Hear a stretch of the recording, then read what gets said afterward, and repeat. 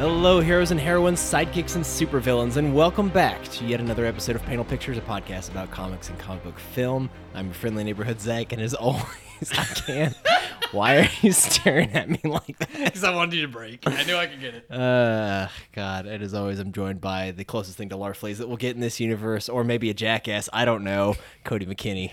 Hello. Hi, Cody. So I think before we get into the review for this episode, Cody, we should talk about a few things that have been revealed from San Diego Comic-Con and maybe our hopes and dreams and passions and despairs and all that stuff. Because last episode, Far From Home, we reviewed that, I think, about a week after Far From Home came out. And so now we're sitting at the 27th of July, so Comic-Con has come and gone. It's been about a week. You know, there's things like the MCU Phase 4 reveal. Warner Brothers was absent, I'm pretty sure. Yeah, I didn't see they weren't Warner over Brothers there. News. No, you know, it's Watchmen's a Warner Brothers property, so that's fair, technically- but they're not with it's HBO producing it though. yeah, isn't it? but I mean, like they have to have something with Warner Media to use the characters. Fair. Well, as far as I know, Warner Brothers wasn't in Hall H, which is where they do yeah. all the previews and stuff like that. But anywho, so we've got Phase 4 coming out, and there's just a ton of stuff coming. A lot of it on Disney Plus. Yeah, like half of it's on Yeah. Disney Plus. And part of me is okay with that because I'm pretty sure that will make Disney Plus worth having, right? But the other part of me is kind of concerned because it is a lot of cool stuff that's coming out on Disney Plus. You've got your Cap and Bucky, you've got WandaVision, Loki, and really, really cool is an animated What If series. And I don't know if you've read any of the What If comics. I've not. They're really, really neat. Some of the older ones are really cool. So, for instance, like, Wolverine and Hulk, when they met each other in Hulk 181, they met and they fought, right? And they did a what if comic what if Wolverine had killed, or excuse me, what if Hulk had killed Wolverine rather? Ooh. And so you go down that line, and every issue it's a Watcher, right? One of the Watchers from Marvel's universe, and he gives you a fictitious like he's like, what if this had happened instead? So there's one that's like, what if Spider-Man had become the Punisher?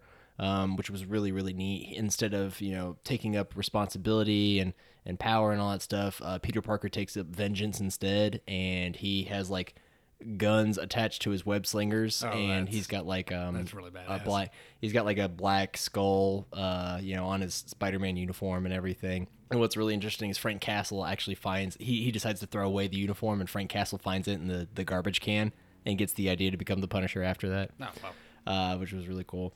There's a lot of really cool what if stories though, right? And so they're doing an animated what if series. And what's really neat is if you zoom in on the logo for what if, there's like Marvel Zombies, there's a bunch of different renditions of all the different heroes and everything. And all the characters in that, as far as I know, are going to be voiced by their MCU counterparts. Oh, so we're going to have we're not going to have like weird sounding people like the Avengers game. Yeah, well, man, that Avengers game, they leaked footage of it out at Comic-Con. Yeah. And I understand it's like in alpha, beta, whatever. Probably beta by this Probably point. beta. And, it looks to me like a fun comic book time. It did look a little stale because all the guards just stood there while the players, whoever was doing the demo, just beat up on the guards and stuff like that.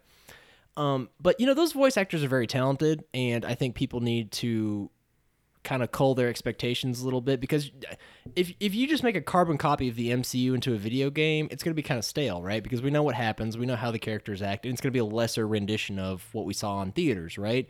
I would rather have a different version of the Avengers. I always prefer different versions in different pieces and different universes and things like that. Yeah. And so, I mean, hell, you look at Spider-Man on PS4, right? That's not voiced by Tobey Maguire or Tom Holland or anything like that. It's Yuri Lowenthal doing Spider-Man. Well, I think the problem with this more than anything else is it's bad timing. I think they should have waited about a year to announce, like, instead of this year's E3, we should have got it next year's E3. And the only reason I say that is because we just got through Endgame, and, like, everybody's got, like, that Avengers universe in their head. And I think that's why people were a little bit turned off by this, because it's like seeing weird doppelgangers of people you already know. Fair. I mean, people are like, oh, these look like the stunt actors for the the actors and everything like that. And I'm sitting here and I'm just like, just enjoy it. Like the comic books, some of them look like they're MCU counterparts and others don't. You know, just enjoy the differences. But maybe you're right. Maybe the timing is off. But I think it was best to do it while the iron was hot and while Avengers hype is through the roof. That was, I'm sure that was their logic. Just being like, we just came off of the most giant thing ever. Let's drop this thing now. I mean, we beat Avatar finally. Yeah. So I mean, I get where you're coming from. Another thing you forgot. Yes. I hate to derail you. No, but go for it. You forgot this announcement. Hawkeye is getting a show. Oh, that's right. Like that's dumb. Why do you think that's dumb? Well, first the logo's terrible. It's awful. They had like a 5th grader design it. Bring up that logo. You're on the internet. That's from the comics though. That's from the current comics. Looks bad. Okay. I think the Loki logo looks the worst out of all of them. I think it's pretty rough too. Like when you compare it to that Thor logo, like that's a good logo. Like that. Fair. Like I could put that on a poster in my house. Oh, people have already made fan posters. Like I wouldn't be sad about that, but like I would like that's how I always look at a logo. Like, if I could put it on a poster, just the logo by itself, and be happy with it, so that's a good logo. Okay. And I don't think either one of those are good logos. But all right. But anyway, going through this MCU though, Phase 4 MCU, let's list everything off really quick here. So like I already said, we have Falcon, Winter Soldier, we have the What If, we have Loki, WandaVision, and Hawkeye. That's all going to be on Disney Plus. Yeah. What we have coming to theaters, we have Black Widow coming out May 1st, 2020, which I heard some leaked audio for this morning. It's very interesting. We have Eternals coming out November 6th in 2020.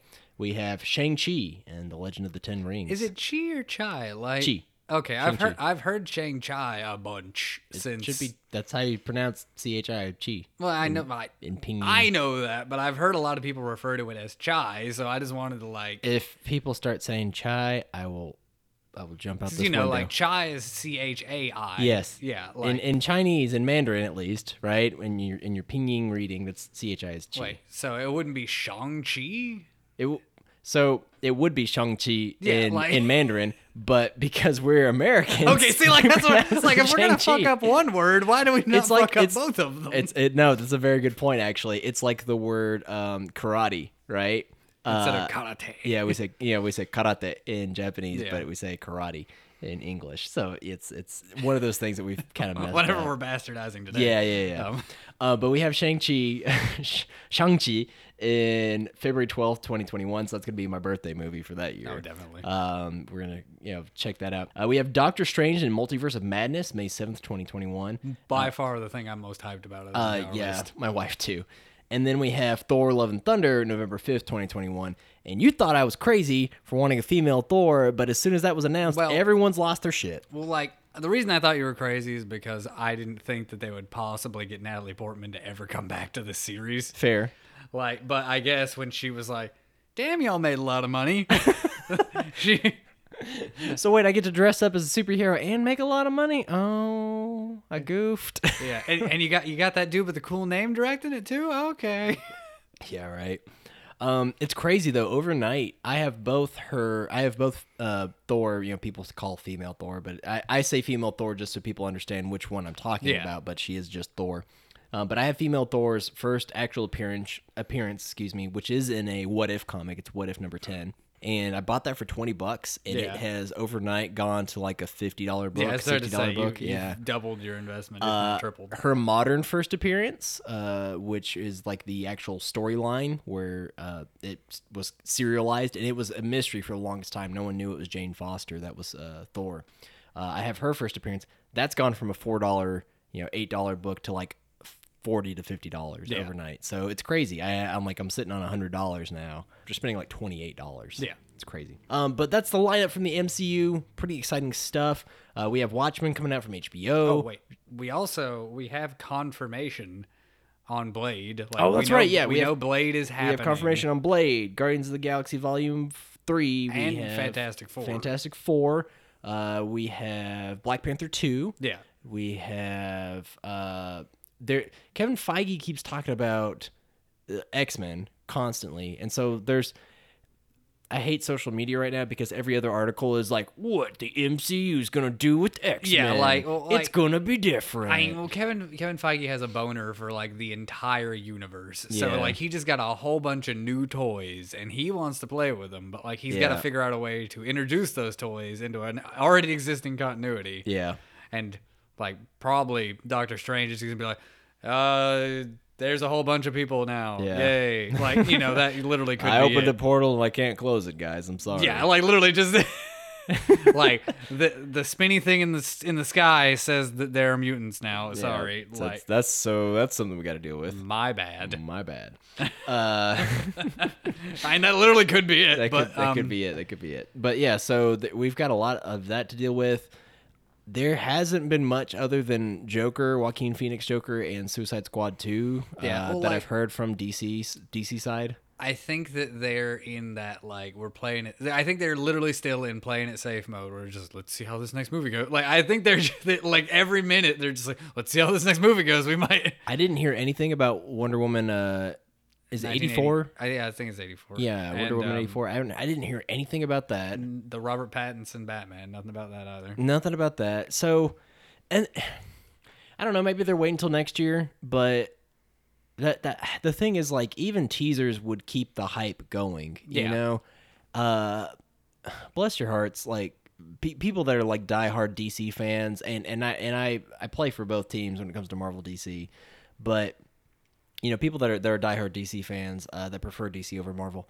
I feel bad for them because there's just not a lot of momentum to keep going. It's always in spurts, like small spurts. Yeah, I mean you'll get like a good movie every 2 years, and in between there you probably will get an okay movie or And a couple of good animated movies in between. Well, I really think that's their bread and butter at this point is their animated stuff and their TV stuff. Like their movies, Fair, yeah. like all of their good creative people are working on all of that. Yeah. And then like Jeff Johns, who is a creative genius to a certain degree, has just been sitting with these poor movies up until now when he's backed off of them. Yeah, didn't he step down? Yeah, he stepped down. Yeah. But like he'd been sitting with these movies and he's had Zack Snyder locked in a closet, just Yeah. like, I'm gonna drag you out and you're gonna make this movie, and by God, you're gonna make it good this time, or I'm putting you back in the closet. I think that's Right. literally been their argument this entire time. Probably has been. And it just hasn't worked. DC's streaming stuff though has been pretty good. I'm about to start Titans here. I finished Doom Patrol. Jesus Christ, Doom Patrol. I know so you good.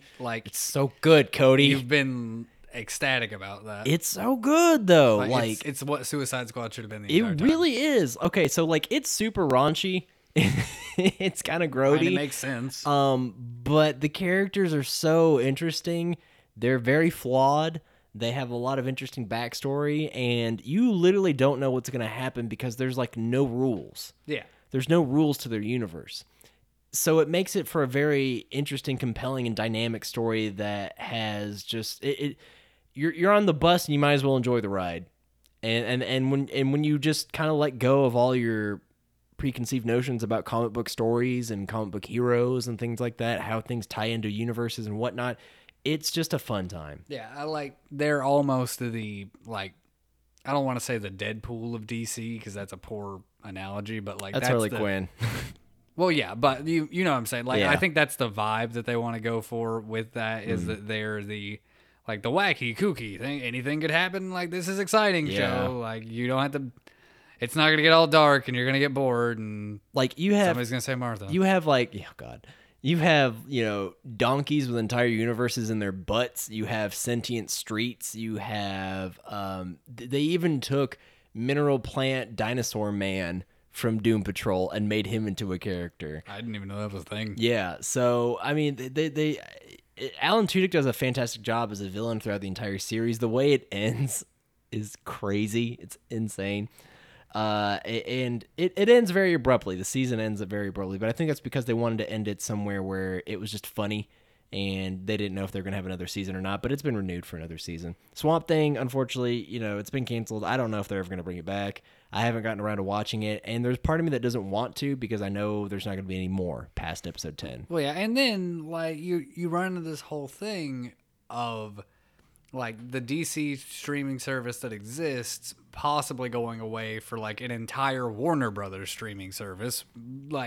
Well, so far, what they've been able to ascertain is that's not going to happen. but HBO Max is going to take on some of their shows. So HBO Max is going to start streaming Doom Patrol. Yeah, okay, well, that And makes... Doom Patrol Season 2 is going to premiere both on DC and HBO Max. See, I didn't know that. So, I mean, that's at least promising, I guess. Yeah. But, I mean, I don't know. I don't know if that's because HBO Max has to help keep DC up. I don't know. I mean, I don't... Well, and that just seems like they're playing nice because, like, you know, that might just be a home for some DC stuff because they want to use Watchmen. Fair. I just wish they were going more towards that live action stuff. Like Titans looks pretty good from what I've seen so far. I think they've got a season 2 coming out for Titans. Young Justice got renewed for season 4. There's a lot going on there, but the problem is that the stuff that could be really, really good, like Swamp Thing, it's not handled well. You're still seeing advertisements for Swamp Thing. It's like, check out the newest episodes. And everyone like comments on it like, why bother? This is canceled. Yeah, exactly. Like, why would we want to invest in something that we will get no more of? Absolutely. Anyway, Cody, it's time to get to the main film for review today. Let's talk about Captain America: The First Avenger. This is in 2011, I believe, is when this movie premiered. Yep. This is... So, quick synopsis for those of you that don't know. Steve Rogers is a kid from Brooklyn. He is small and puny, and he could do it all day. he's a small boy who can do it all day. But he keeps trying to fake his enlistment during World War II and eventually gets into a super soldier program and gets selected, gets a super serum, becomes what is known as Captain America, and has to fight a villain known as the Red Skull for, safety of the world, essentially. And we get to see Chris Evans really break out, even though this is his 6th comic book role to this date. This is Chris Evans' rise to fame. We get to see Haley Atwell as well, who's playing Peggy Carter, start making an appearance, more and more appearances, I should say. We've got Tommy Lee Jones as Chester Phillips, and I love him. Yeah, I love him to death. He's a gem. He's a fantastic addition to this cast more than anything else. Like he just plays a drill sergeant so well. Yep, he does. Well, I guess drill sergeant. He's a colonel. I guess drill sergeant would be almost a pejorative term when it comes to that because I didn't actually know what his rank was. Yeah. Even though I think you literally just said it. Yeah, he's colonel. So, and then we have Hugo Weaving as Johann Schmidt / the Red Skull. And what's really cool about this movie is that you get 2 characters for the price of one. You get Johann Schmidt, and then you get the Red Skull as well. And Hugo Weaving just did an amazing job. We have Sebastian Stan as Bucky / the Winter Soldier, which I have way more of an appreciation for now Yes. than I did when this movie first came out. Yeah, Because they've given him some character development. It's not really been a lot of character development. Like if you wanted to say to me which MCU character do you care least about? It'd probably be Bucky. I don't really care about him at all. That's fair. They've given me no reason to. Well, I think maybe if you rewatch Winter Soldier and Civil War, you might have more of an appreciation for him. This movie, I really liked him a lot, but even though he only has maybe 20 minutes of screen time. Possibly. I mean, it's mostly just the bit where they're hanging out in New York and then the bit where he dies, and that's about it. Oh, the bit where he rescues him, they talk in the bar. There's a lot of scenes in between all that. But, it's spotty, you know what I'm saying? Fair. But yeah, so we have Sebastian Stan as Bucky. We also have the Howling Commandos, which I did a little bit more research into this time around. These guys are in this comic called Sergeant Fury and the Howling Commandos. It takes place during World War II. You've got Neil McDonough. I forget how to pronounce his last name. The guy who plays Dum Dum, the guy with the big mustache and the shotgun all the time. And he's like, "Hey, buddy, I'm going to stick in my own one of these days." I gotta see how it's spelled. It's like Mick and then Donough. Neil McDonough. Neil plays Dum Dum Duggan. He plays Dum Dum Duggan. Timothy Dum Dum Duggan, rather. Who was a circus strongman that joined up during World War II. You've got Derek Luke as Gabe Jones, who was this guy. It was really interesting. Gabe Jones was a member of the Howling Commandos, and Stan wrote him as a black character. And the printing presses thought it was a mistake and decided to print him as white. And then eventually, of course, that was corrected. But he's always playing this trumpet out in the fields of World War II. You've got Stanley Tucci as Abraham Erskine, who is a Erskine. I know, like I can I only can think of the Stanley Tucci bit whenever I hear his name now. It's ruined my entire brain. Okay, but Stanley Tucci is the German scientist who makes the super soldier serum. You have Kenneth Choi as Jim Morita, who's a Japanese-American member of the Howling Commandos, who's a really interesting character. And yeah, there's just a lot of neat characters in this film. I enjoy them a lot. The Howling Commandos, I actually did a little bit more research into this time around because they were a part of this film that I didn't really have much of an interest for when I first saw this film.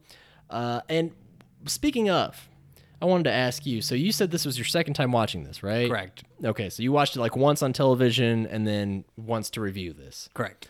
Okay, so this actually is one of those films I've watched many a time because I worked at a comic book store when it came out. Yeah. And it was not quite as much as Guardians of the Galaxy, but this is my 33rd time watching Captain America, the First Avenger. And unlike Guardians of the Galaxy, I don't have this film entirely memorized, thank God. And I love this movie. Every time I watch it, there's a little something for me to notice. The way they've done the set or a character, I don't know. It's just really, really cool. But let's just jump in here. So we've got, it's World War II. It's New York. Chris Evans is playing Steve Rogers. He's trying to get into the military. He's faked his name like 5 different times. He keeps getting denied. They're like, man, a lot of people dying over there. Makes you kind of think twice about signing up, right? And immediately Steve Rogers is like, nope. And he just walks up there. They look through his list of illnesses, and the doc's like, you're disqualified on the asthma alone. And he's like, come on, let me try. And he's like, nope. And then just denies him. It's like, you're so bad we won't let you be cannon fodder. Yeah. We go to the movie theater. Steve is like watching a movie, I guess, to blow off some steam and relax. And they were playing those news segments before the films back in those days, and so we see like World War II footage. And this was a moment that I really enjoyed. Everyone was very solemn, and some people were crying and uncomfortable. Seeing the footage of what was going on in World War II. And that's something that we don't really see anymore. I think we're all a little desensitized to the violence and the grief going around in the world. Like, we see it in the news every day, and so we're just kind of numb to it, I would argue. Well, you got to think, this is an era where people don't have moving pictures in their homes. No, but what I'm saying is like the idea of all that violence and everything. Oh, yeah, I get what you're saying, but what I'm more the argument I'm making is like, even if you hear about violence in the 40s or the late 30s, you're only hearing it through a radio. Fair. Like, or a grainy black and white image that you can't really. So you're not seeing it in as high detail. Yeah, I mean, like for us, like, crap, you can see some very terrible things just watching like just regular type it into YouTube. News. Yeah. Yeah, I mean, so yeah. I think the first time, like, just from a historical standpoint, that you kind of get that like true horror of like modern day violence is around the Vietnam era. That's when you get like color and people like actually see how bad war is. And I think that's why the Vietnam War is the one that became the first like, let's protest this thing that we probably shouldn't be doing, like war,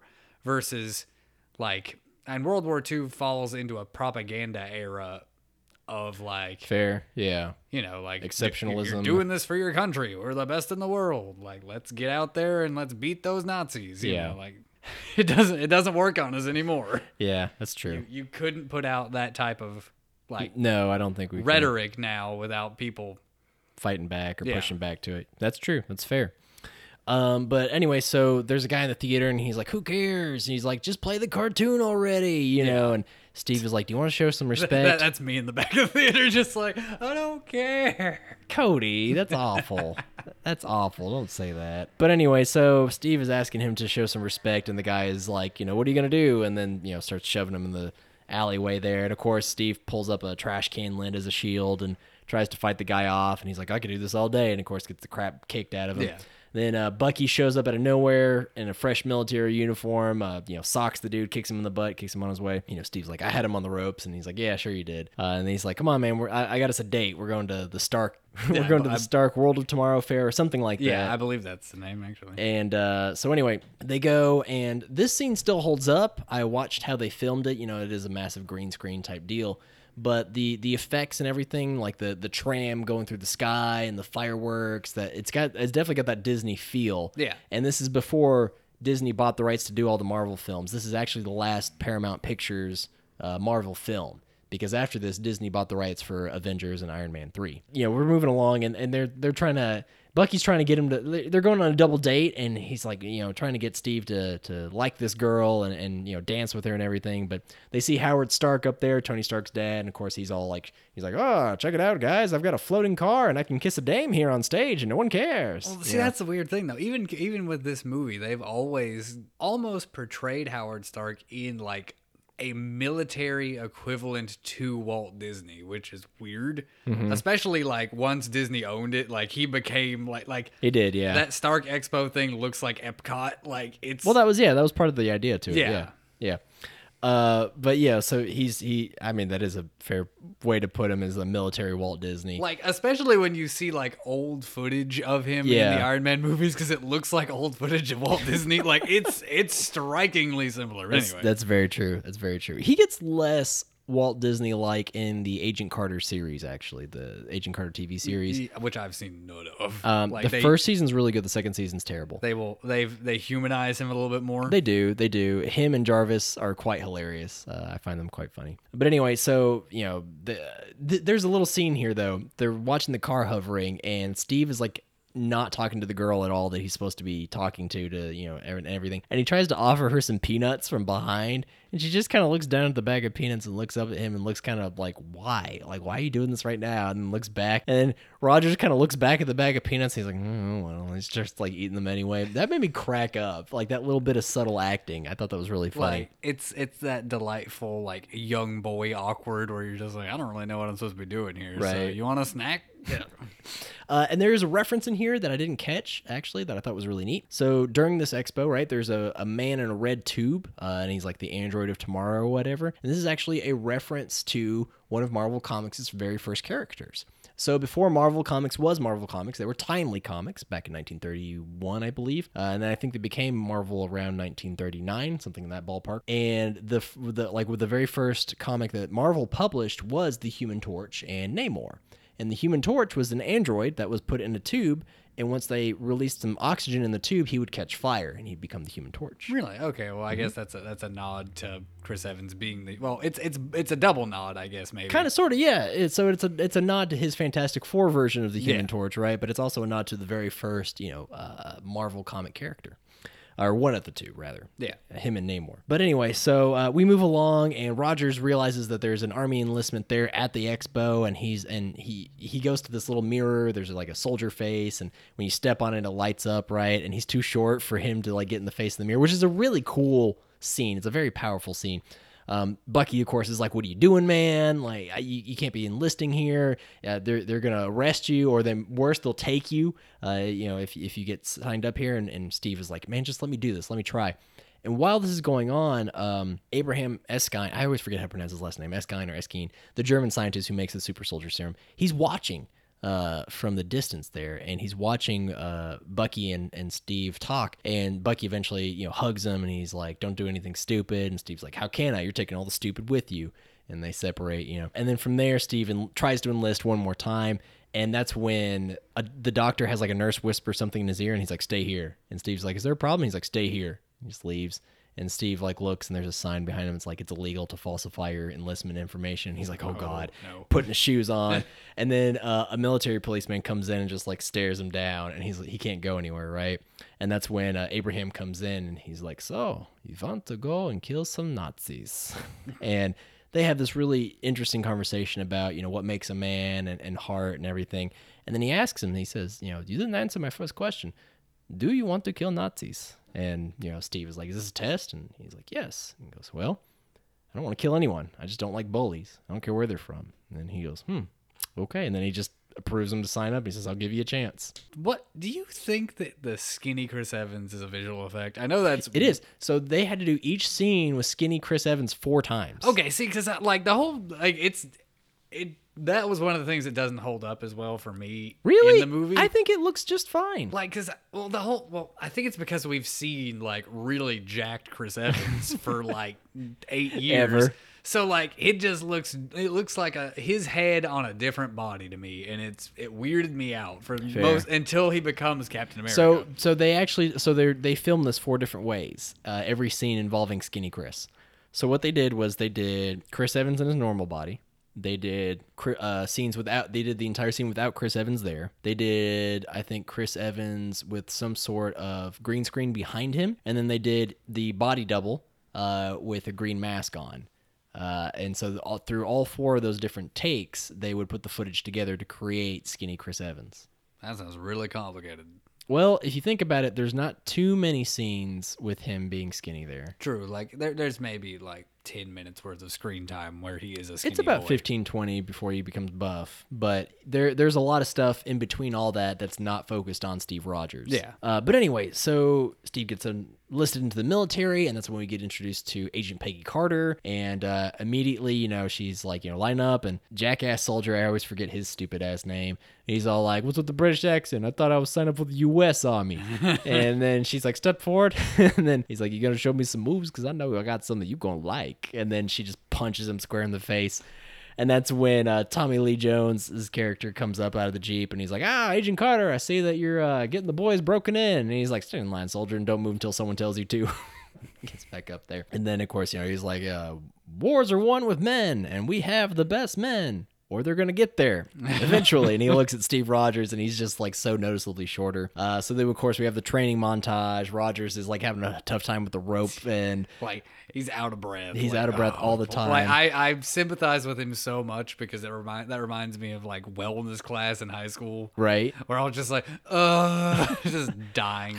I never really hated gym too much up until high school because high school gym was bullshit. We would just walk in, and he'd be like, it's a walking day, walk around the gym.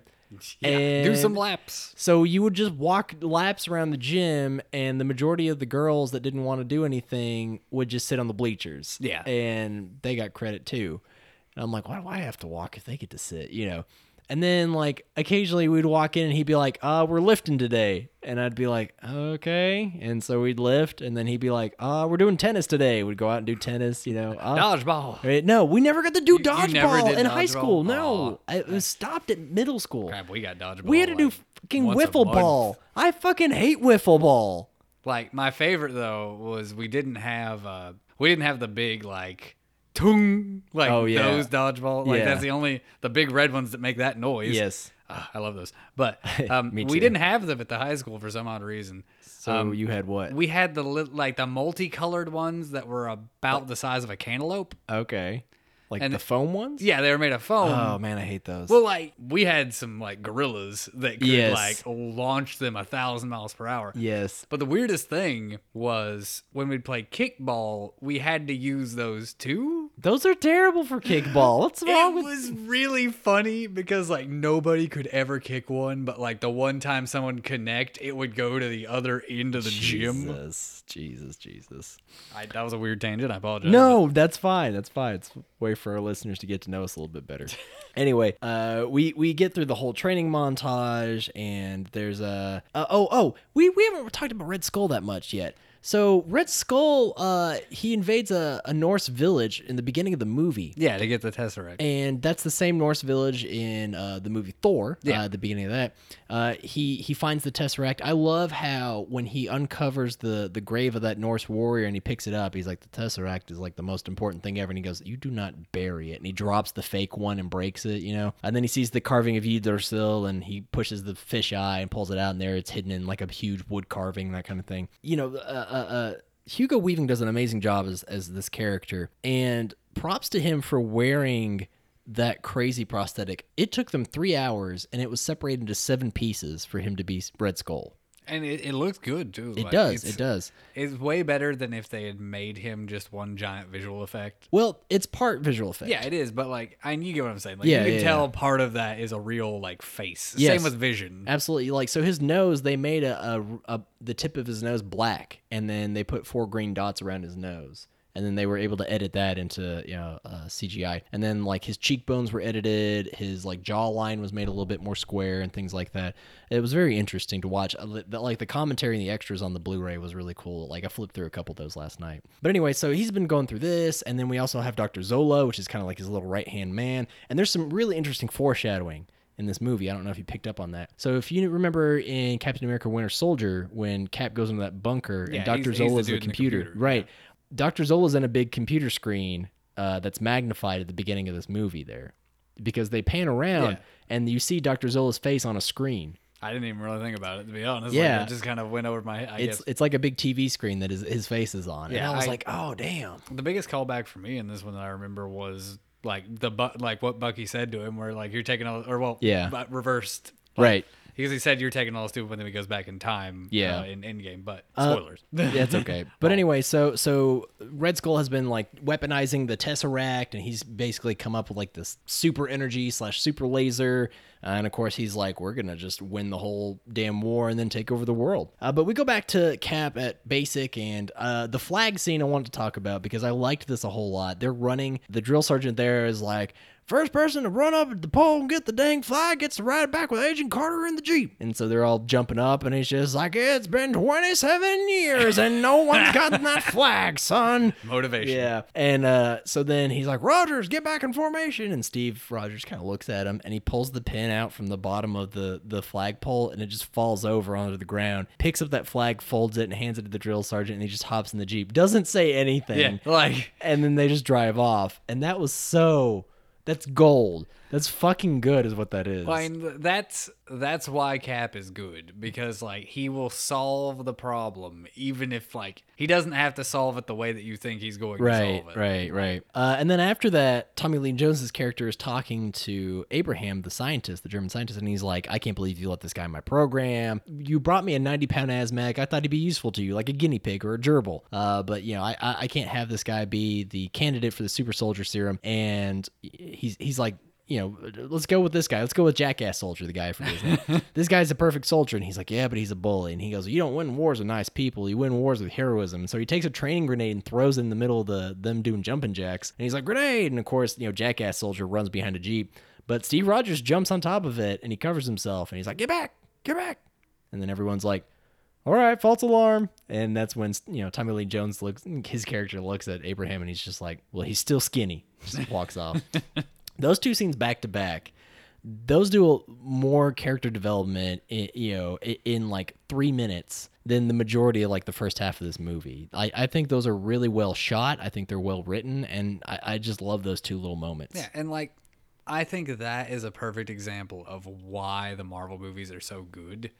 Is because you get like just little scenes that make you care about these characters and make them like humanize these characters. And I think that's one of the things that, like, if we're gonna harp on DC a little bit more in this, as if we haven't already, like they don't do well enough. Like the only movie that I feel like that DC's done recently that really did that was Shazam, where you got to feel the characters a little bit more. Yep. They definitely didn't do it in Aquaman. Like there was never a point where I was just like, I felt like I really know, like, I completely blank on it. Aquaman's actual name, Arthur Curry. There we go. That's it. Yeah. I was thinking Adam Curry for some odd reason. I don't know why Adam was in my mind. Same with Wonder Woman. Like, and Wonder Woman's a very similar movie to this movie now that I've watched them like more recently, you know, like, because it had been like a 7-year gap between this and Wonder Woman. But now that I've seen Wonder Woman recently and I've seen this now, like they feel like, I don't want to say that DC like copied like a formula for their movie from this, but like you can almost hit really similar beats in the movies. I think it's kind of hard not to though, because it's kind of hard not to pit normal like human heroes like Chris Pine's character versus the Howling Commandos, you know, with Wonder Woman versus Cap. Yeah.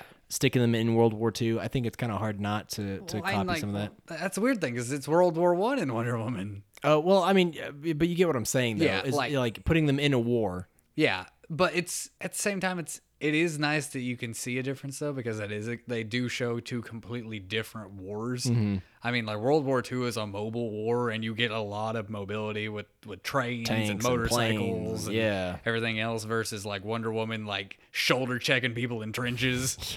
Yeah, I love that trench scene though in Wonder Woman. I really like Wonder Woman actually. I think it's a really good movie, but we digress. So eventually he's selected for the super soldier serum. It's basically we have this big heart to heart between Abraham and Steve Rogers, and they're like, Abraham's like, you can't forget to be a man, a good man. That's at the end of the day, that's what's gonna make you the best soldier.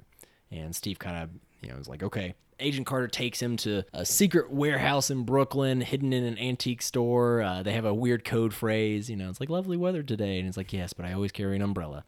And then they, go down in the secret lab. Tommy Lee Jones's character is trying to impress all these senators and stuff like that. And he's like, see, we're going to make him into a soldier. And someone's like, dear God, get that boy a sandwich or something like that. And they put they put Steve Rogers in the... They put Steve Rogers in this capsule, and basically the idea is that they're going to inject him in all the major muscle groups with this serum and then amplify it with like a mega wave or radiation. Vita ray. A Vita ray, that's what it was. Yes, a Vita ray. And so they go through with it. There's a big to-do about it. Chris, Jesus Christ. Now I can't start calling him Chris. Well, it's the same way when we did Iron Man. I always just... like, right. Instead of saying Robert Downey Jr., I just said Tony Stark. Right. But Steve Rogers eventually is like, no, I can take it. I can do it. And he pops out and he's super muscular and everything. And Peggy He's a Carter. man. He's a man.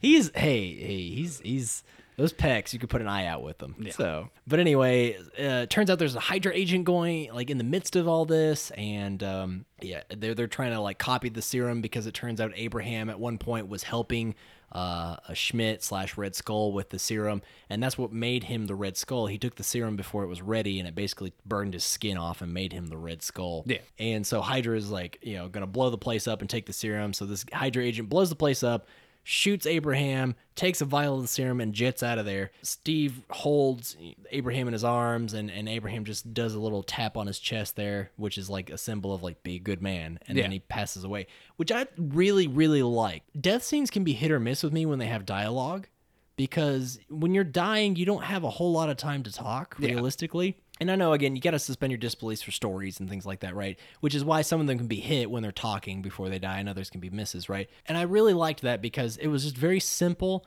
It was very heartfelt, and it was just super, just pop, pop, just on his chest there. This is very reminiscent of the scene in the first Iron Man movie. Yeah, like, absolutely. After the scientist, whose name I can never remember. Oh, yeah. Like, dies, and Tony had, like, when they shoot into the cave and and he says, my family's already dead, and exactly, don't waste this chance.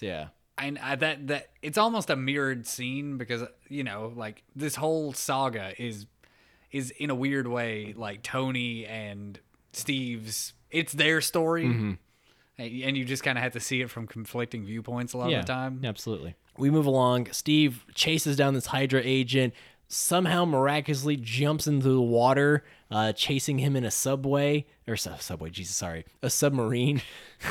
I'm a little hungry. A submarine? A submarine, no. But he chases this Hydra agent that's in a submarine and somehow magically catches up to him, which shows like how fast and strong he is.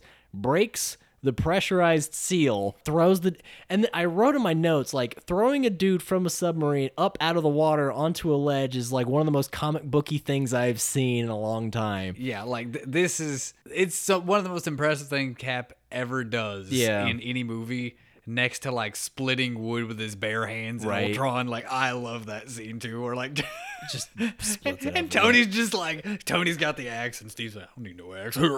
Rips it in half. So something interesting about that scene, the actor that plays the Hydra agent, they only shot it like in a 3-take time. That's they only did 3 takes for that subject because that actor had a severe case of aquaphobia. That's a terrible job if you've ever got aquaphobia. So they did it in 3 takes, and that was it. That's all he would let him do. So they had to do it and be done with it. But anyway, the Hydra agent takes a cyanide pill made. It's like hidden as a tooth in his jawline, and he's all like, "Hail Hydra," and dies. After that point, Tommy Lee Jones's character is pissed. He's like, "How'd you get a Hydra agent in my secret laboratory and all that stuff?" And they're like, "Well, now that the doc's dead, the super soldier serum project's done, and we're gonna go to Europe, and you're gonna go to a lab." Steve is like, please, please, no. And this senator who's watched all this was like, hey, you want to help America, right? you want to help your country, right? And of course, Steve is like, Yes, sir. That's all I want. Immediately, you see him like in this stretchy like flannel cap suit, and he's like, I don't know if I could do this. And this guy's like, yeah, you could do it, man. It's no problem. Bonds by bullets, kill Nazis. It's no problem.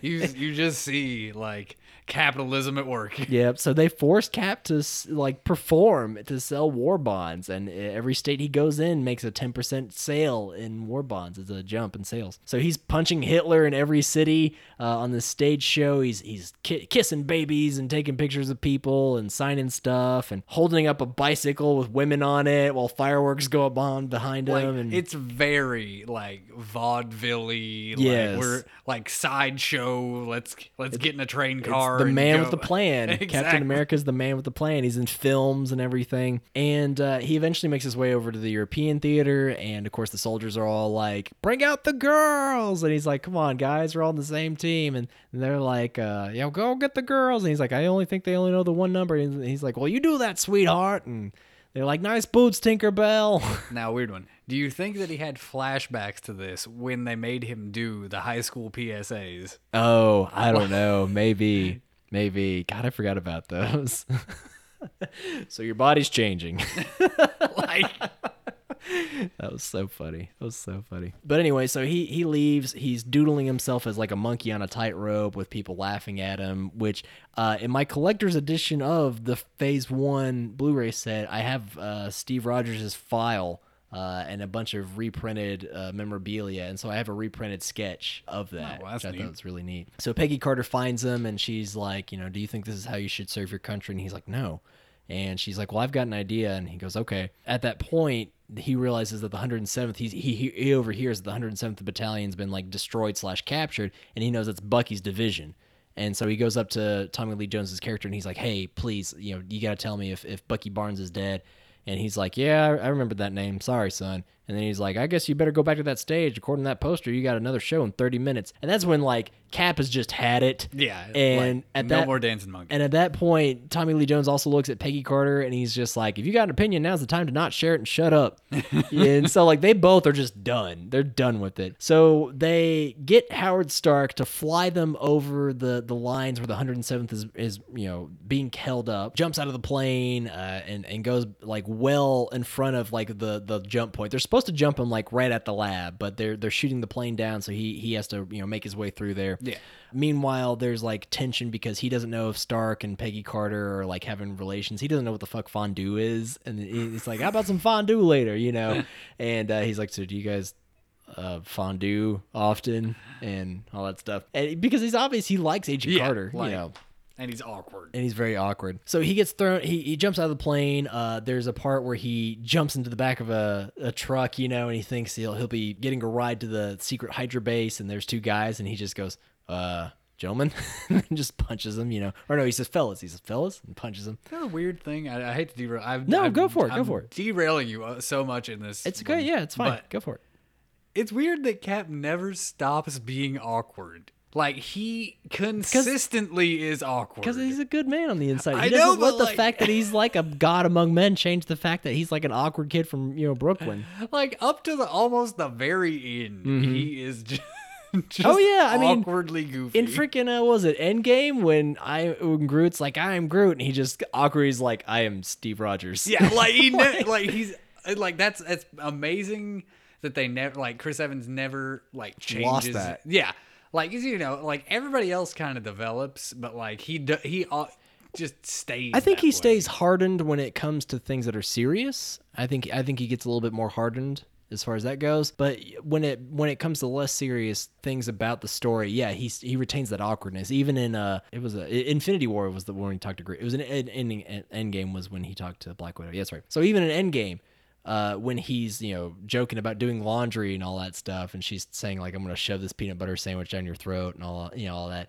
he retains some of that awkward charm. And I haven't really thought about that, actually. That's a good point. It's very like aw shucks. Like, Yeah, shucks. and that's the best way I can describe Captain it. Aw Shucks. But like, it's not like aw shucks always is for me a country thing in my Yeah. brain. Like that's the well shucks, lady. I'm a nice fella. Like that's the. But he's the New York equivalent of aw shucks. Right. Eventually, Cap breaks into this Hydra station. He takes some of their tech that has a little bit of the Tesseract's energy built into it. They're making tanks and Gatling guns and rifles. These guns can obliterate a man in one shot and disappears. As we see earlier, Red Skull, the Nazi army is coming to the base, and they're like, "You have not served Hitler well, Mr. Red Skull, and therefore we are going to cut your funding and report you to Hitler." And of course he's all like, what was it? Hydra can't grow in the shadow of the Third Reich anymore, or whatever. And so he just kills all those Nazi officers with the new tech that he's got. So Cap sees this, and he sees this as a threat, and he takes some of it with him. But his main goal while he's at that Hydra base is to get the Howling Commandos and the 107th out of there. Yeah. So he gets there, he breaks them out, and that's when we start seeing all the different Howling Commandos and all their little personalities. And while he's running around trying to figure out how to blow the place up and get out of there, because they're taking a different escape route, like through the lower levels, and he's up there, he sees Dr. Zola, and Dr. Zola runs off, and then by chasing after Dr. Zola, he finds Bucky strapped to a table, and he's like, Bucky, hey, it's me, bud, and pulls him off the table. And of course Bucky's like, he says, "I thought you were dead," and Bucky's like, "I thought you were shorter." And then he's like, what happened? I joined the military. And he's like, "Is it permanent?" And he's like, "So far it is." So they're running through, and this is when we get to see that confrontation between Red Skull and Cap for the first time. There's like a retracting bridge, and they meet at the middle, and Red Skull of course is all like, "You can't defeat me, Captain, I'm the same as you." And he punches a big old fist dent in his shield and everything. Yeah.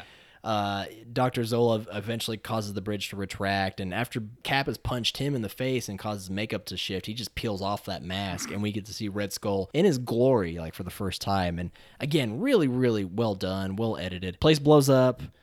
Bucky and Cap get separated for a while. There's a lot of action going on. Dum Dum does the Wahoo cry that the Howling Commandos do in all their comics. He's in a tank. They managed to break out. So Cap had a transponder that he was supposed to let Agent Carter and Stark know when he was ready to be picked up, and it broke. So they considered him killed in action for like a week, I think, or something like that, maybe 2 weeks. And then all of a sudden, you just see people moving in the base, and Tommy Lee Jones's character has been pissed this whole time at Agent Carter, and he's pissed at the whole situation. And he's like, "What the hell's going on?" He just pissed the entire movie. I mean, there's not really a good moment where like he is happy. I mean, if you have to answer to General Patton, you probably aren't. Yeah. Like, So gonna derail you one that's more fine. time. Go ahead. Like, I'm Yeah. all over the place. No. You You're ever not. heard the story of Patton killing a horse? No, Cody.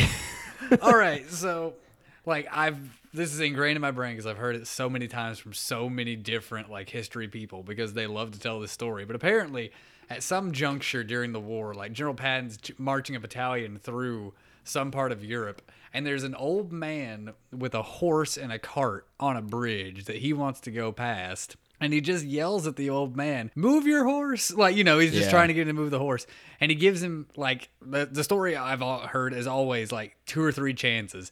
And then by the third time, when the old man doesn't get the horse to move, Patton literally gets out of his Jeep, walks up to the horse, shoots it in the head, and then has 3 men dump it over the bridge, and they keep moving. Jesus. Like...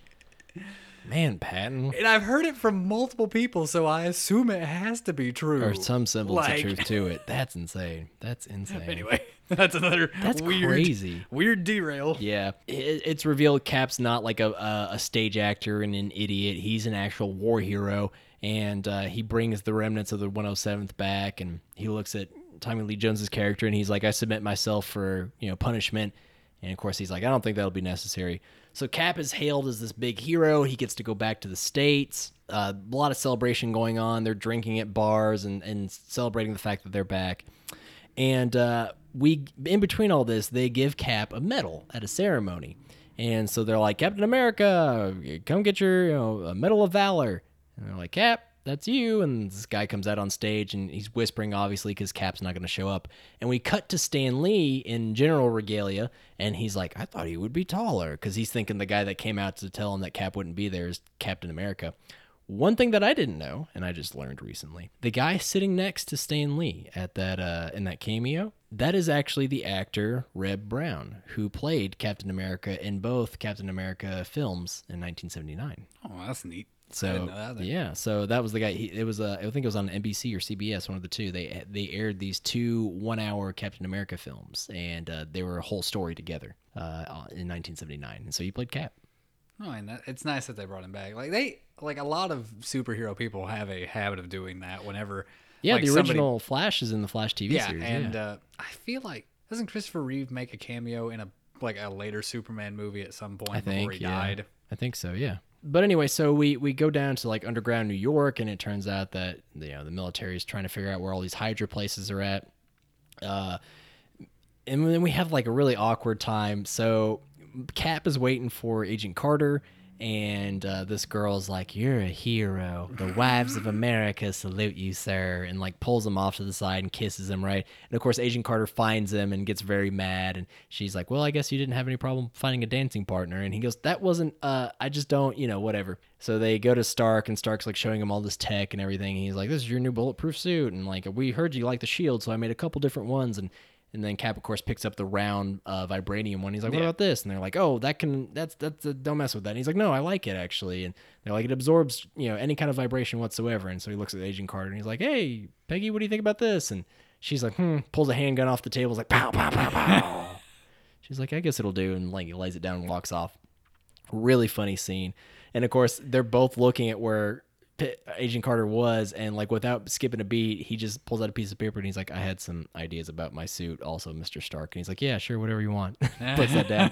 What was really interesting about the shields in this movie was that anytime they had to have Chris Evans hit someone with the shield, it was a rubber version. Yeah. And then anytime they were going to use CGI, Chris would just mime throwing the shield. Yeah, like and then they they would just put it edit in the shield. post. Yeah, Yeah. in there. So they had a bunch of different like versions of the prop shield, and they had magnets on his back when he had to like clip it onto his back, which was really cool.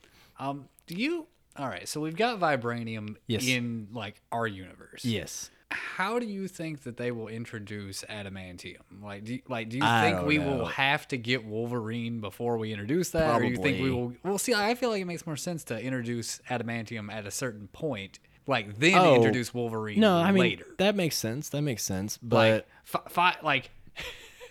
Make the Wakandans find adamantium next to some vibranium. Yeah, Just be right. like, this is hard too. this is right. Just something stupid. We're gonna make a killing.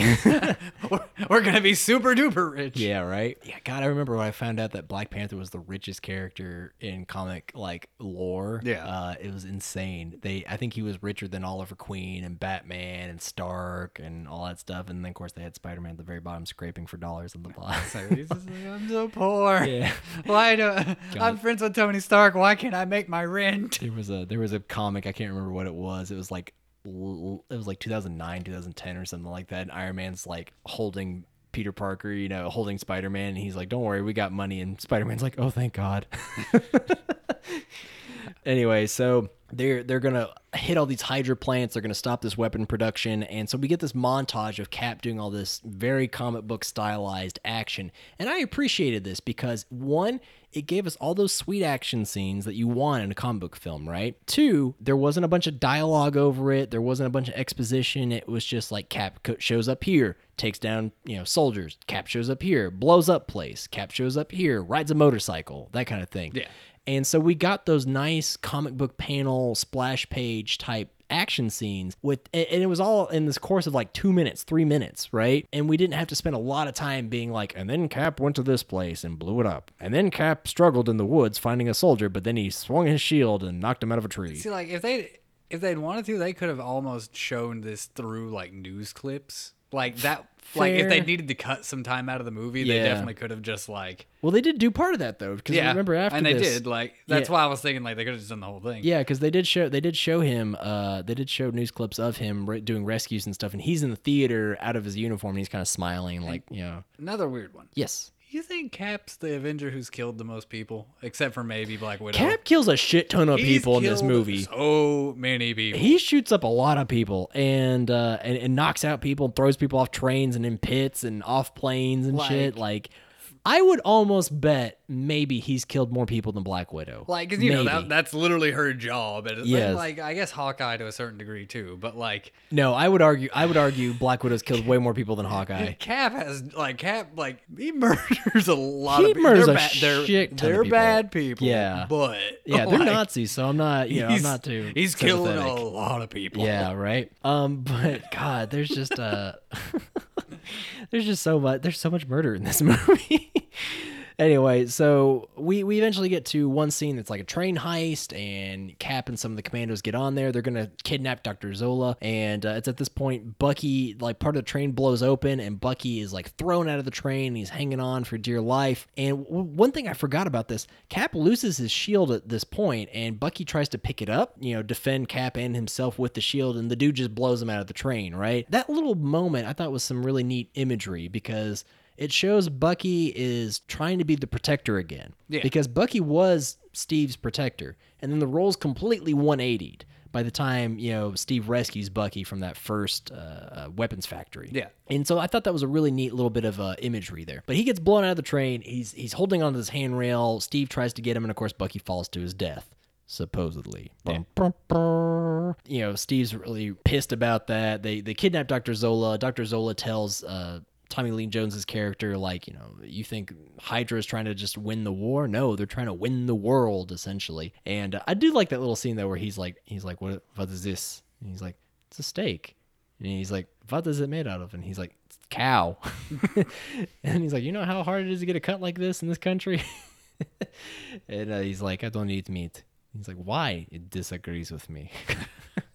I like that little interaction between the two. And Tommy Lee Jones is like, fucking, I'm going to eat this thing, man. Just to make him even weirder. I get so hungry every time I see that plate, though, because it is like a good-looking steak, and it's got buttery potatoes and some broccoli and a glass of milk, and I'm like, damn, I want that right now. Every time I see that. Anyway, so they learn that Red Skull's basically going to screw up the world. Agent Carter has seen some footage of Cap out in the field, and she sees that he keeps her photo in his compass when navigating, so she starts to, like, forgive him for kissing for being kissed rather by that girl. Yeah. There's a lot of stuff that goes on. Bucky dies, and eventually Peggy Carter addresses Steve Rogers like in a bar, and Steve's like, they didn't tell me I couldn't get drunk, and she's like, yeah, your metabolism burns alcohol 4 times faster than that of a normal human.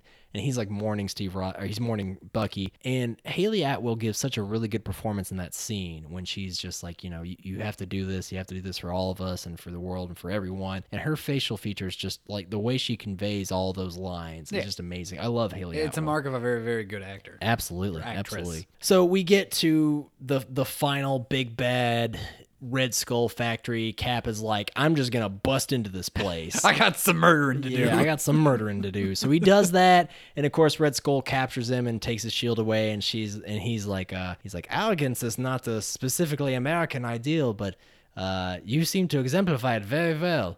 And then all of a sudden the Howling Commandos come crashing in through his office window. They start blowing shit up. Dum Dum's there, and he's got a shotgun and everything. They throw Cap his shield, and he chases after Red Skull, right? So it's revealed that Red Skull has like this humongous plane, and he's got all these self-guided like missiles on wings and everything that are gonna blow up all these different, like, Chicago and Boston and New York. Complicated.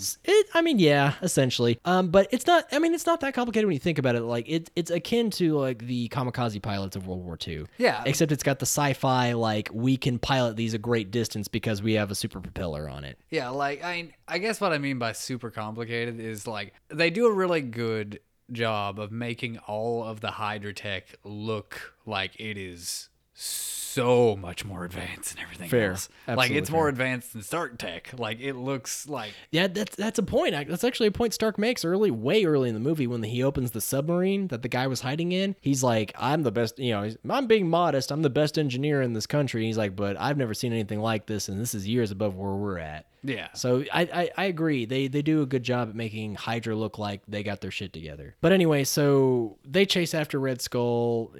They eventually, Cap tries to run after the plane and he can't catch it. And that's when Tommy Lee Jones's character and Agent Carter are in Red Skull's car, which has granted, it's a Nazi car, but that thing looks slick.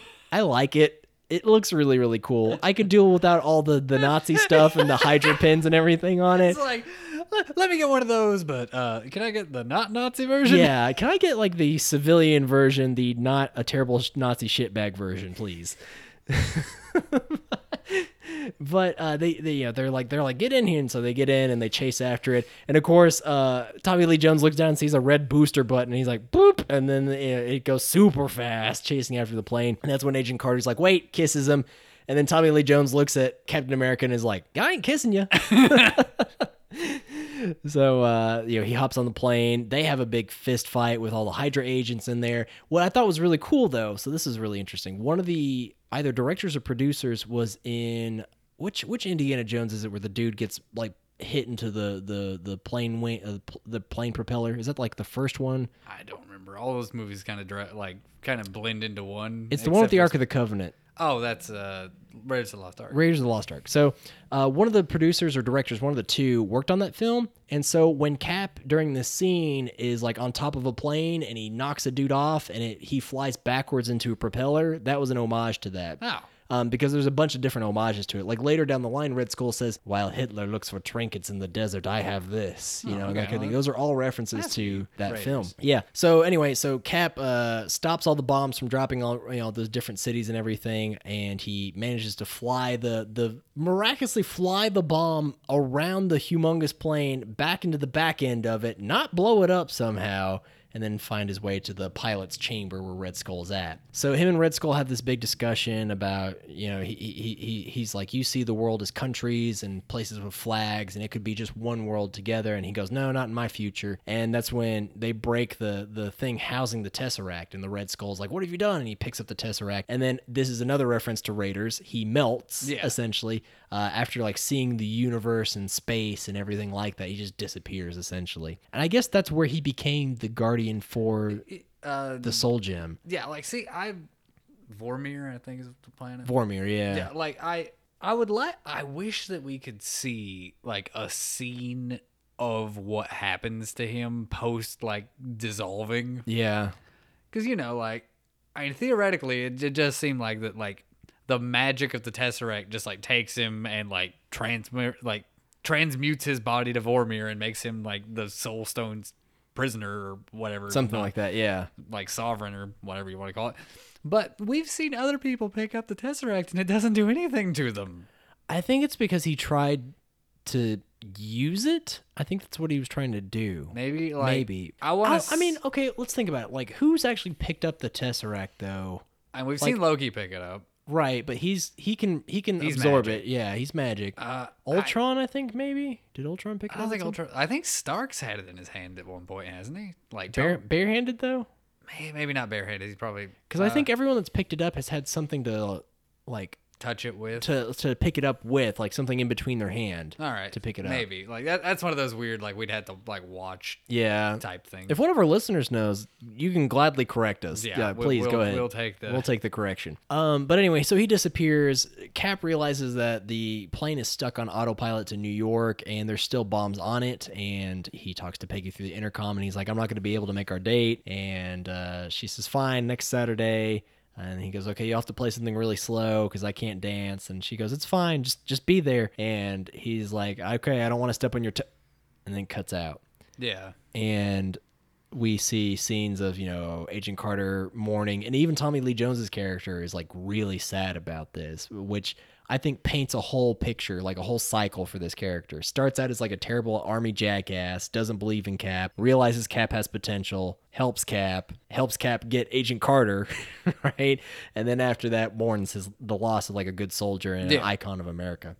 Which is why I think Tommy Lee Jones is like a hidden gem in this film. But, we then see kids playing in the street with Captain America shields that they've painted on trash can lids and stuff. And earlier we've seen kids buying the Captain America comic books and that kind of thing. So it's obvious like the idea still lives on. And I believe after that's when we get to Cap waking up, right? Yeah, like he wakes up. So he wakes up in a bed, and there's a baseball game playing on the radio, and it looks like the 40s or the 50s in the bedroom. And this woman's like, "Oh, hey Cap, how you doing? Everything's okay. Don't freak out now."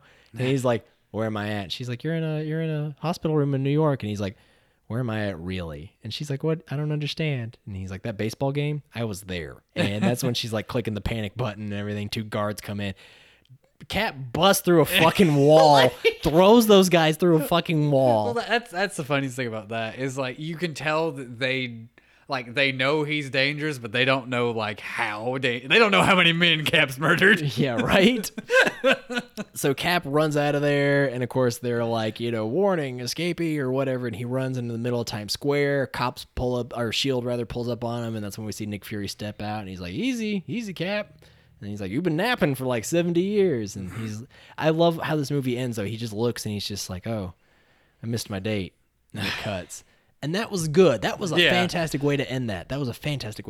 So then we move on, and then of course we see the mid-credit scene where he's telling him he's putting together a team, and Cap is like has been busting that bag open with his bare fucking hands, and then puts a new one on there. He's a savage. Yeah, right. Because he's a beast.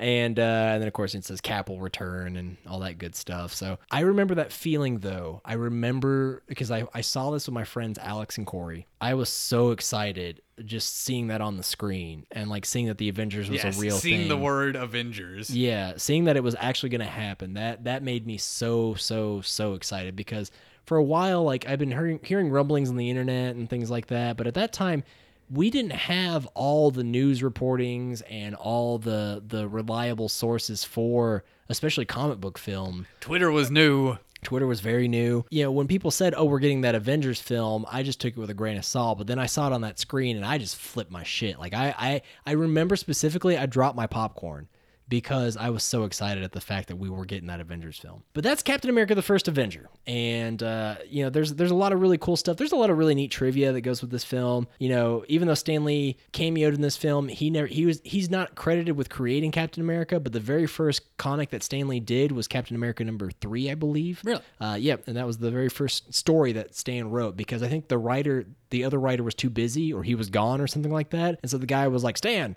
you can write. Right? And Stan, of course, the young Stan's like, oh, yeah, absolutely. And he's like, cool, right, Captain America. And so he does. There's a lot of cool stuff. There's a lot of neat. If you guys have a Blu-ray of this or a DVD or anything with like the extra like featurettes and everything, watch how they make this film.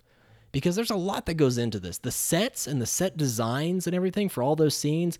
I know a lot. There's a lot of green screen usage and everything because, of course, it's a comic film, right? But the way they've built these sets and the way they've done the stunts and the training and everything, it blows my mind the more and more I watch it. And I kind of actually want to go back and watch this film with the commentary from the directors and everything because I've never done that before. And I've never watched a movie with commentary. Really? You've never sat down and listened to an entire commentary track? No, I have not.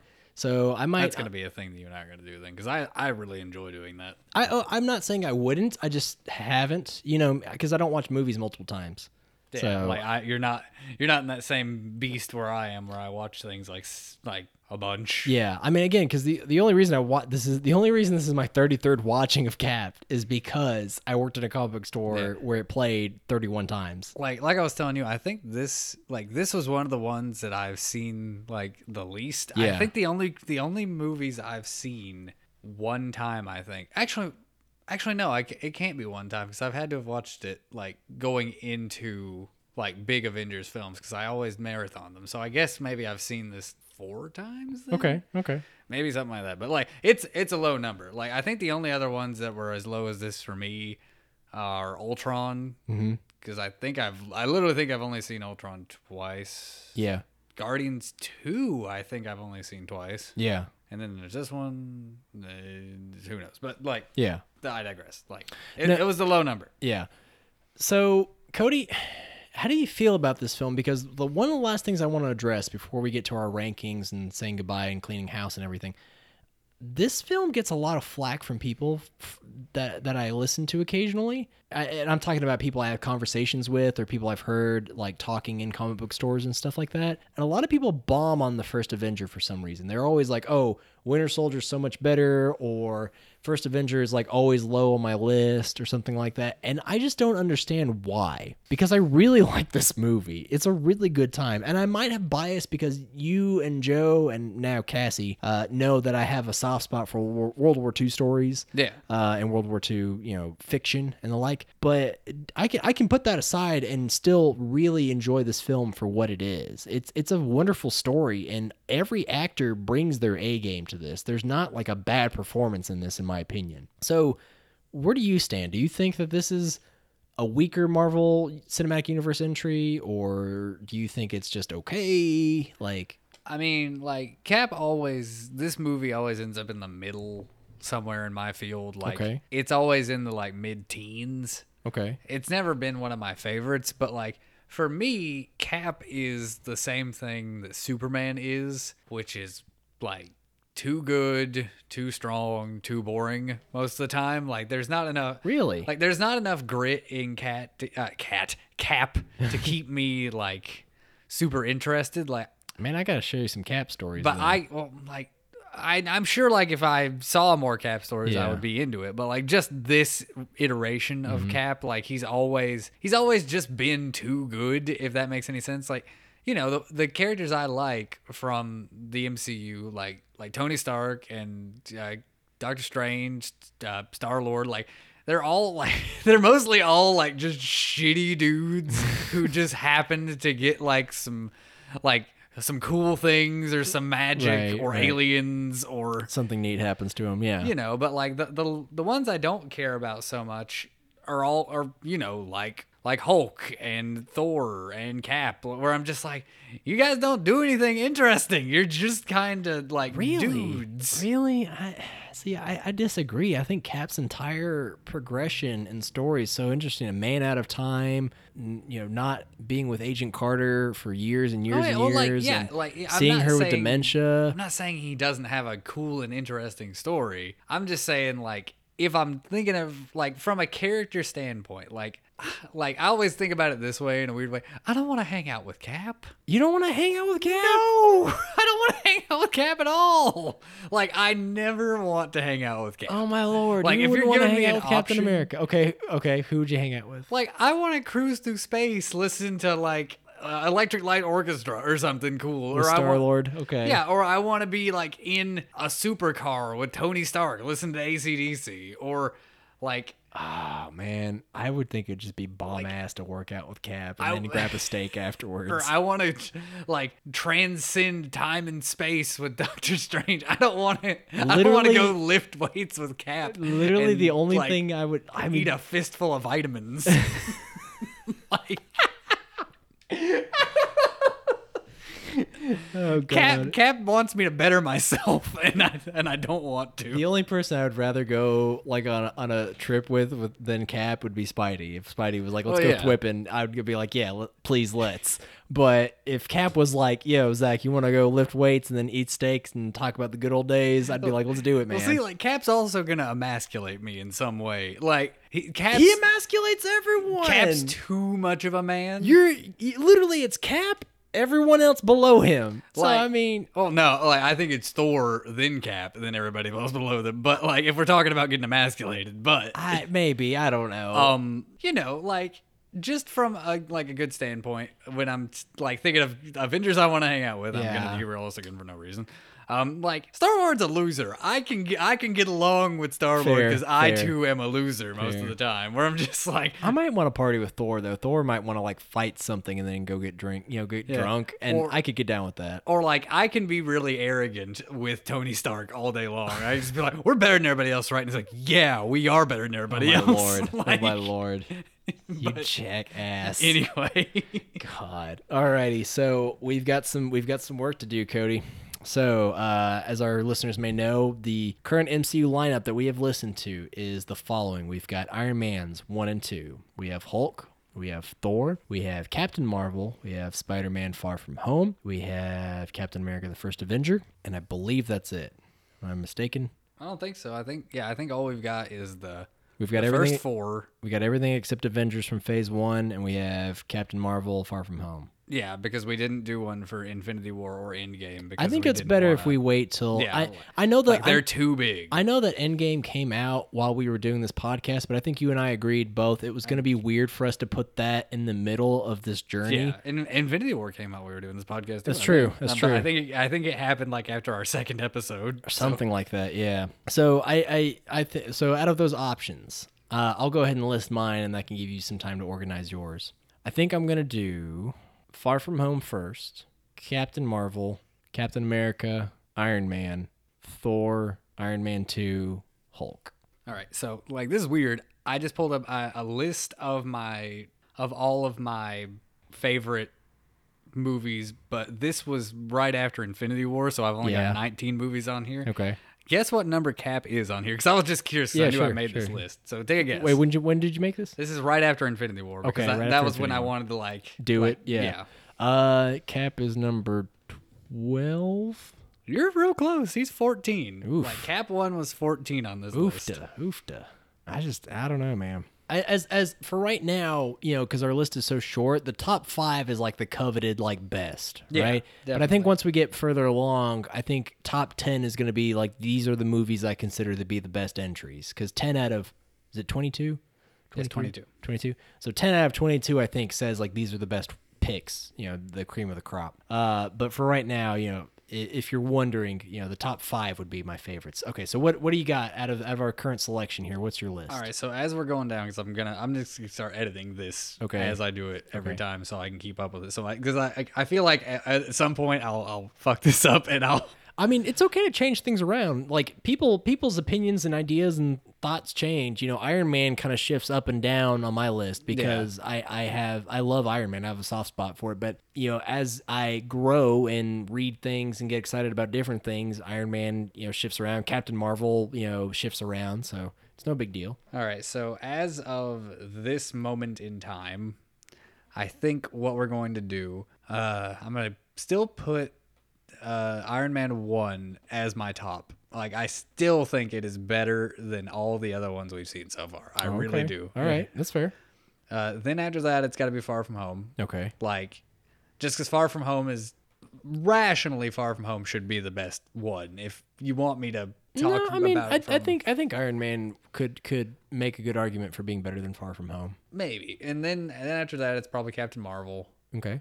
Then I would put Cap. Like, I think that I definitely like this Cap movie more than I like Thor or Hulk or Iron Man 2. Okay. So, yeah. So, I think Cap's got to be number 4. Iron Man 2 is probably 5. Okay. Then Thor, then Hulk. Alrighty. Sounds good. So, we are 7 Marvel movies deep out Yep. of 22. We still got We're so still- much. We're to doing go. better than when we started, though. We've got a consistent recording schedule now, so we're good to go here. But folks, I think that is going to do it for this episode. I had a heroic hypothetical ready to go, but Cody kind of accidentally jumped into that, talking about which hero he'd want to hang out with. Ah, so I beat you to it. you beat me to it. I think so. haven't we done that one before? Hang out with? Maybe we have. I feel like we haven't though. Maybe I was. I don't remember. Actually, no. I think that was when we were doing like the podcast that will never air with Joe. Oh, Like, right. I think right. that was one of the topics that you brought in one week. Yeah. It was which Marvel character would be your roommate? I think. Oh, that's what it was. Yeah. Yeah. So right after Cody and I are done recording this episode, we're going to start our new episode series for Patreon subscribers and listeners. If you guys are interested in that, you can go over to patreon.com/Platcast. That's the other show that I do right now. And for as little as $1 a month, you can have access to exclusive Patreon content for that show and now for this show. And Cody and I are going to be talking about the 1998 film Blade. Woohoo! Get ready, because Yeah. we weren't, or I wasn't. I was quasi ready. I thought it was better than it was, but we'll get to that. If you guys want to email us with any suggested comments or topics or things like that, you can always do that at panelpicturespodcast@gmail.com. You can always find us at panelpod, panel picture. What is our Twitter handle? Why can you never remember? I can never remember. I'm sorry. It's a weird one for me. I think it's I think it's panel picture. Or something panel like- picture. I think Man. there I might be gotta- panel pod. Like I don't have access. to podcast panel. There we go. I don't Podcast panel. I don't have access to our Twitter. so I Podcast don't panel. know. Well, you can literally go to our thing and look at it though. Well, I know that, but like, Anyway. why would I look at our Twitter? All right. I don't look at my Twitter. Thanks, bud. You're welcome. So if you want to get a hold of us on Twitter, you can get a hold of us over at Podcast Panel. And if you want to get a hold of Cody on Twitter, he's the Orange Avenger, minus the E in Avenger there. And he's the best Twitter boy, I'm the Twitterist. the Twitteriest. But until next time, guys, we'll see you all later. And until then, stay super. Bye-bye. And remember, Cap has murdered so many people. Stop. Self-defense.